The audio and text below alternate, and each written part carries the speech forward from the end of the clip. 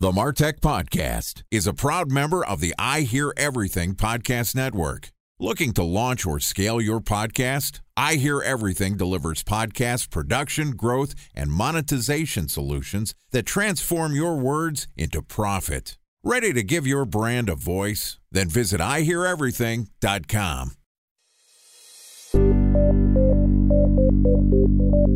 From advertising to software as a service to data. Across all of our programs and clients, we've seen a 55 to 65% open rate. Getting brands authentically integrated into content performs better than TV advertising. Typical lifespan of an article is about 24 to 36 hours. If we're reaching out to the right person with the right message and a clear call to action, then it's just a matter of timing. Welcome to the MarTech Podcast, a Ben J. Schaap LLC production. In this podcast, you'll hear the stories of world-class marketers that use technology to drive business results and achieve career success. We'll unearth the real-world experiences of some of the brightest minds in the marketing and technology space so you can learn the tools, tips, and tricks they've learned along the way. Now here's the host of the MarTech Podcast, Benjamin Shapiro. Welcome back to the MarTech Podcast. Today we're going to continue our discussion about the standards for evaluating your content marketing efforts. Joining us again is Chris Vitti, who is the Senior Vice President of Marketing at Knotch, which is an independent standard for content marketing ROI. Knotch helps CMOs and their teams measure the impact and the outcome of their content marketing efforts via real-time actionable intelligence across their content investment.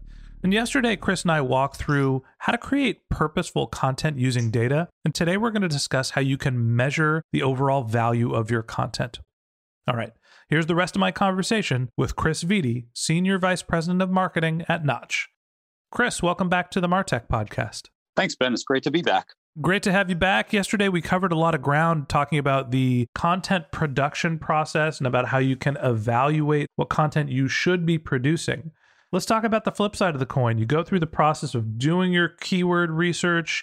You're looking at what your competition is writing. You're going and creating your content. You're publishing it and you're syndicating it in with other publishers. How do you figure out what the value of your content is? What's the standard look like?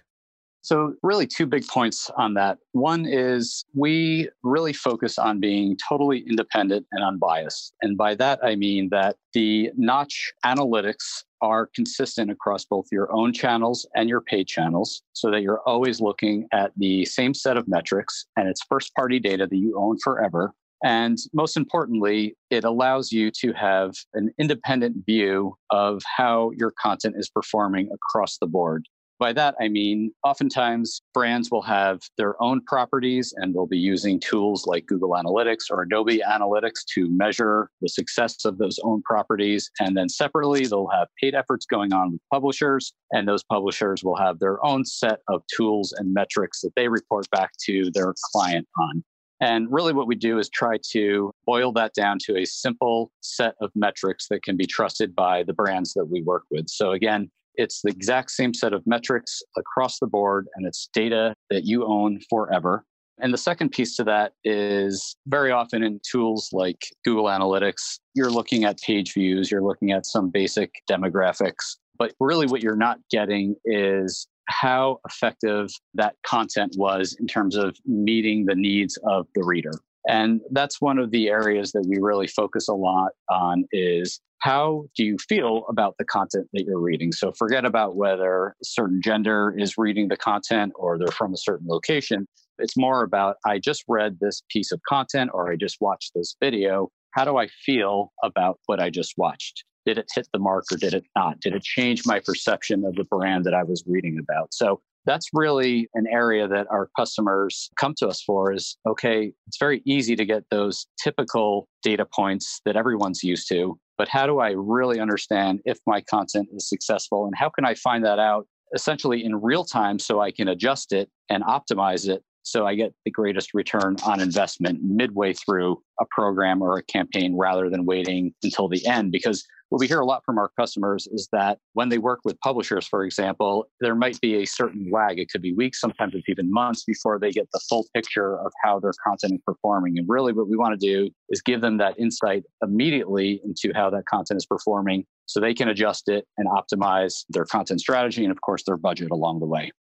So a couple different pieces to break down there. First and foremost, you're looking at essentially data or KPI consolidation. You're trying to figure out what the common metric is between your internal data, your Adobe metrics, or your Google Analytics, and what your publishers are handing you. You mentioned that you could look at page views and time on site. Talk to me about how you evaluate the impact content can have at different stages of your funnel. Is there a common way to look at whether a piece of content is great for lead generation? Is it good for retention? Is it driving someone through the conversion funnel? How do you evaluate the impact of a piece of content without just saying, okay, it A, got someone to the website, and B, they bought something? Yeah, it's interesting you bring that up. So that is an area of the platform that we're really focusing on right now. So we talked about planning in the previous episode. We're talking about measurement right now. Really what we're focused on building right now for our customers, and we have a few beta customers working in it right now, is that content journey. So how do you break up the top of the funnel, the middle of the funnel, the bottom of the funnel? How do you assign content to each area of the funnel? And then how do you ensure or encourage your customers to take the higher value actions that you want them to take? That is all in development right now. And that is, again, being piloted by a handful of our customers at the moment. That to me is one of the biggest challenges of content marketing. I think it's one of the biggest misunderstood value of content, and maybe it's just marketing in general, is that there are different stages of the funnel. And I think of content having different purposes, where you have your interest level content, something that's engaging, short form content that's top of the funnel, right? That's your tweet level stuff, or your, call it BuzzFeed, your top 5 list, something that's just going to help you understand who is going to self-select to be interested in your brand. Then you get down into your product stuff, and then you get down into your sales collateral and the reasons why someone should buy. And I'm thinking more of a SaaS model here as opposed to e-commerce. When you're going back into your content strategy and you're thinking about what content to produce and how you're evaluating it, do you recommend that brands go through and identify individual pieces of content for a stage of their funnel? Or are we just saying, hey, we want to rank for these types of terms. Let's just see if we can get as many eyeballs. We'll get someone to our website and hopefully we'll retarget them from there. What's the sort of end goal that you're targeting when customers are putting their content plan together? I think the short answer is absolutely. We definitely want customers to be thinking about the different phases of the funnel. So the most common phases are awareness, consideration, and decision. So top, middle, bottom. But each customer may have different terms for the funnel. They may even have more than 3 different phases. But we are always encouraging our customers to be thinking about the content they're creating for each phase of the funnel and mapping that content to those phases of the funnel. So I would say that's something that we absolutely recommend to our customers. The other thing worth pointing out is that if you do look at content at the bottom of the funnel, you're of course thinking about return on investment. Very often, ROI comes in the form of deal value. So did this piece of great content turn into wins for us, for example? And what was the value of those wins? I think it's interesting there because even if you do have a piece of content that is performing nicely at the bottom of the funnel and turning into wins for you, there's still a very good chance that you could optimize that content even further based on, again, not just the standard metrics that you would be looking at normally, but also how people feel about the content that they're reading. So even if something is producing 2x or 3x ROI for you at the bottom of the funnel, it's very likely that you can still make improvements to that content to turn it into 4x or 5x for you at the end of the day. It's funny. I just went through this exercise trying to value a podcast. There's another show that I work on, which we're talking about transferring the IP to fold it into the podcast network that I'm building. We had to go through this exercise of saying, okay, we've produced 157 pieces of content. What is the value to the brand and what is the value to me as the content producer? And the methodology that we looked at was, of the pieces of content, how many can we directly attribute that as the first touch? So it ended up being a lead generation tool.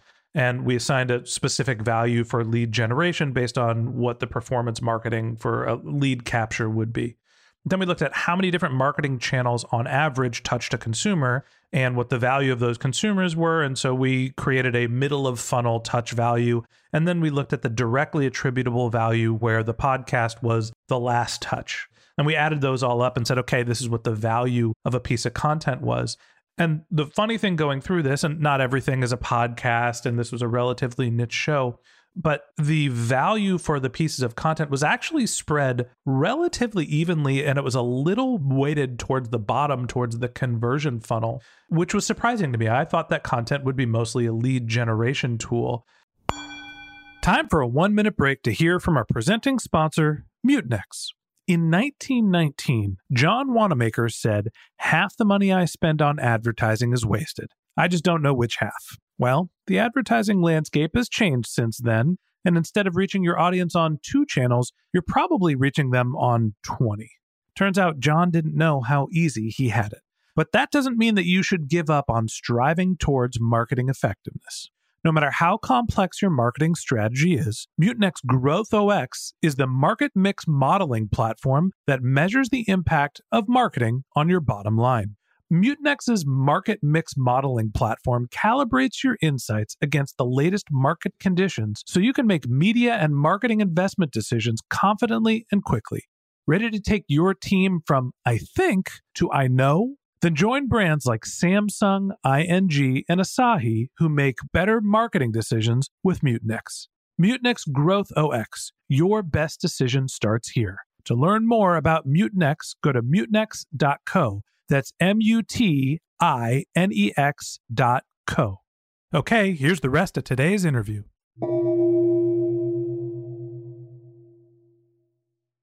A special thanks to our presenting sponsor, Mutinex. Ready to take your team from I think to I know? Then join brands like Samsung, ING, and Asahi who make better marketing decisions with Mutinex. Mutinex Growth OX, the marketing mix modeling platform that makes measuring ROI fast, easy, and cost-effective. Request a demo at mutinex.co. That's MUTINEX.co.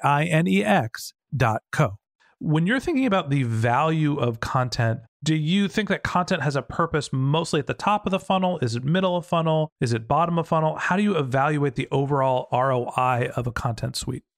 I think traditionally, most marketers think of content at the top of the funnel. A lot of people have come from the HubSpot school of thought, which is create lots of great content around topics that have high demand and then will attract lots of visitors to your website. That's where that really comes from. But to your point, it doesn't have to be just at the top of the funnel.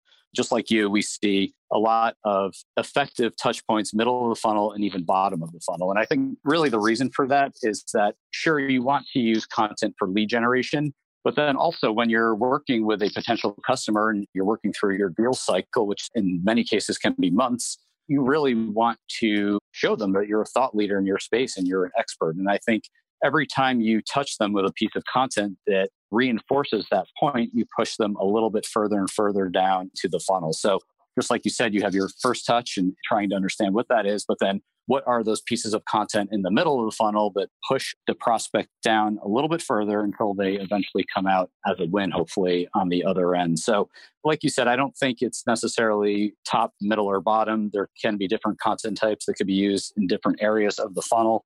But then when you come back to the ROI conversation, when we look at the effectiveness of all of the content assets that we're creating, and those content assets, of course, take a long time to produce, right? If you're creating valuable content, it probably doesn't happen overnight. You're investing a lot of time and hours and resources and budget into that content. And so we are measuring every piece of valuable content that we produce. And at the end of the day, looking at the ROI of it. So in that example, we are looking at customers that we've won. And really, what is the value of those customers and how were they touched by these different content assets along the way during their journey to becoming a customer? And that really informs us as a marketing team in terms of what we should be doing more of and what we should be doing less of. So when you think of a typical chart, you've got your best performing content and then your worst performing content at the bottom. Of course, we'll look at that chart and we'll make decisions and say, okay, this piece of content at the bottom that's not performing has been out in the wild for, let's say, 12 months, which is a long time, and it's still not performing, it's probably a topic or a type of content that we shouldn't produce anymore. And instead, let's take a look at the top of the chart where there is some really great content assets, where there are really great content assets and they are performing. And how can we do more of that? How can we create more assets around those topics? Or if it's a certain content type that's effective, whether it's a white paper or an ebook or a podcast, how can we do more of those content types because our customers are seeing them as high value? So again, it's really, you come back to ROI at the end of the day, and that is one of the core ways that we run our team on the marketing side, and also one of the ways that we suggest our customers think about their content. The last thing I want to ask you about is you mentioned understanding the sentiment, your content consumer's mindset when they read a piece of content. How do you use data to get inside the customer's head and understand what the impact a piece of content has outside of just the page view, time on site, and standard metrics? Yeah, one example that I touched on earlier is not only was this content valuable to the reader, that certainly could be, yes, it was extremely valuable or was partially valuable or not valuable at all. Our scale tends to be a 5-point scale, but it also could be about brand perception rate. And so one of the things that we really focus on with our customers is how can we help you be a better storyteller? How can we help you deepen the relationship with your customers and extend that lifetime of the relationships with your customers? And in doing that, some of the questions that will get asked in what we call our Knotch feedback unit that displays at the bottom of content assets is, did this content change your perception of the brand that you were just reading about? That's one of the ways that we really try to get into the quality of the content and look at the qualitative aspects rather than just the quantitative. I think at the end of the day, when you think about content, there are multiple facets for how it can be evaluated, and understanding what you're trying to accomplish, understanding where a piece of content is designed to have an impact in the funnel, and then being able to evaluate not only the clicks and the metrics of what happens on your site, but also the impact that has on the customer's understanding of your brand creates a holistic view of how valuable a piece of content is. Chris, at the end of the day, when you're evaluating things like content and content marketing as a channel, as opposed to additional investment in paid marketing, how do you think about the holistic value of content compared to paid marketing? It's an interesting question, especially as we get into budget season. A lot of companies are in budget season right now, thinking about how much budget they're going to allocate to paid next year versus owned, and how will that possibly shift. We really help our customers focus on both sides, right? Paid and owned. And we actually started out focused on paid, and we've added owned through the years. Both of them are equally important for our customers to understand, and of equal importance from a product development perspective for us. But I think what we want customers to do is produce great content. At the end of the day, we want to help them produce content that helps them, again, deepen that relationship with their consumers. If they can do that on their own channels, we certainly want to help them do that. And a lot of our customers have some really great content hubs with some amazing content assets on it. So if we can help them create better content and measure that content and optimize that content on their own channels and on their content hubs, then we certainly want to help them do more and more of that. And if that's not fully working for them, we, of course, want to be a partner for them and help them figure that same story out, but on the paid side, working with their publishers. And I think the important thing to underscore there is that we really want to stop our customers from just, people call it the spray and pray approach, where they just go out to as many publishers as they can, and their budget really kind of gets diluted and in many cases wasted on publishers that really don't have the right audience that that brand is looking for. That's why we focus so much in the planning process in terms of our customers identifying the exact publishers. It's really matchmaking for publishers, identifying those publishers where the audience that they're going after actually does exist and is consuming content. So that's really the other side of the coin, is if you are going to have both an owned and paid strategy, how can we make it most effective for you and make the best use of your budget? So a perfect example would be a brand, one of our customers is working with 10 different publishers. And we would sit down with them and make sure that those publishers were the right ones. And even if they chose those 10 publishers and one of them turned out not to be a good fit, what, again, we really want to do is help our customers understand that in real time rather than waiting until the campaign or the program ends. Because if they identify that real time, they can take the budget from that one publisher that's not performing and move it to the other 9 that are performing. So again, that's something that we really focus on with our customers. I think at the end of the day, when you're thinking about evaluating the value of content marketing and you're comparing it to your paid marketing efforts, the thing to keep in mind is that content marketing is a much more nuanced type of marketing. It can be something that takes a longer time to show maturity, but it's an asset that you own and can continue to drive value over time if you continue to invest in your content marketing efforts. Content marketing can also be much more flexible. You can have a piece of content that supports the beginning, middle, and end of the funnel as opposed to a performance marketing channel. You kind of have to pick one or the other if you're going to do lead generation or focus on direct response and conversions. So at the end of the day, content marketing, incredibly valuable in understanding and being able to analyze the performance of your content, a really important topic for marketers. Chris, I appreciate you coming on the show and walking us through your thoughts and not just philosophy on how to evaluate content marketing.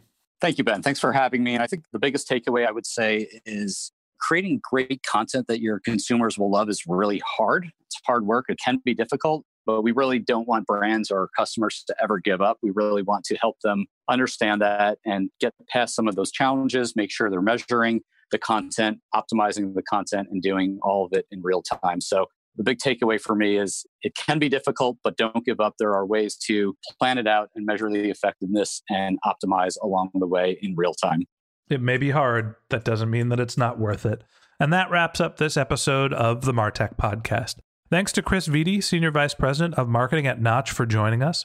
If you'd like to learn more about Chris, you can click on the link to his LinkedIn profile in our show notes. You can send him a tweet. His handle is Chris Vitti, ChrisVitti, and his company's website is knotch.com, knotch.com.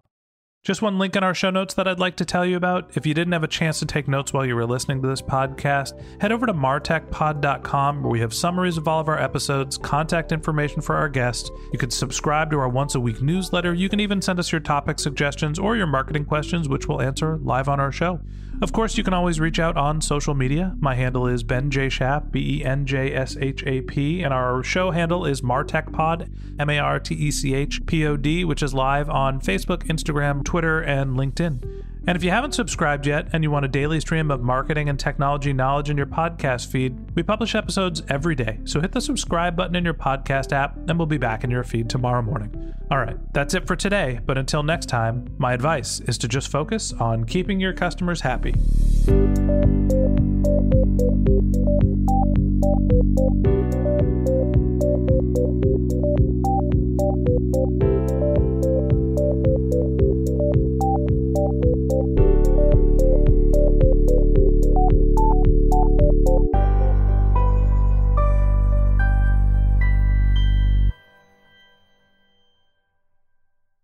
Thanks for listening to the Martech Podcast, an I Hear Everything production.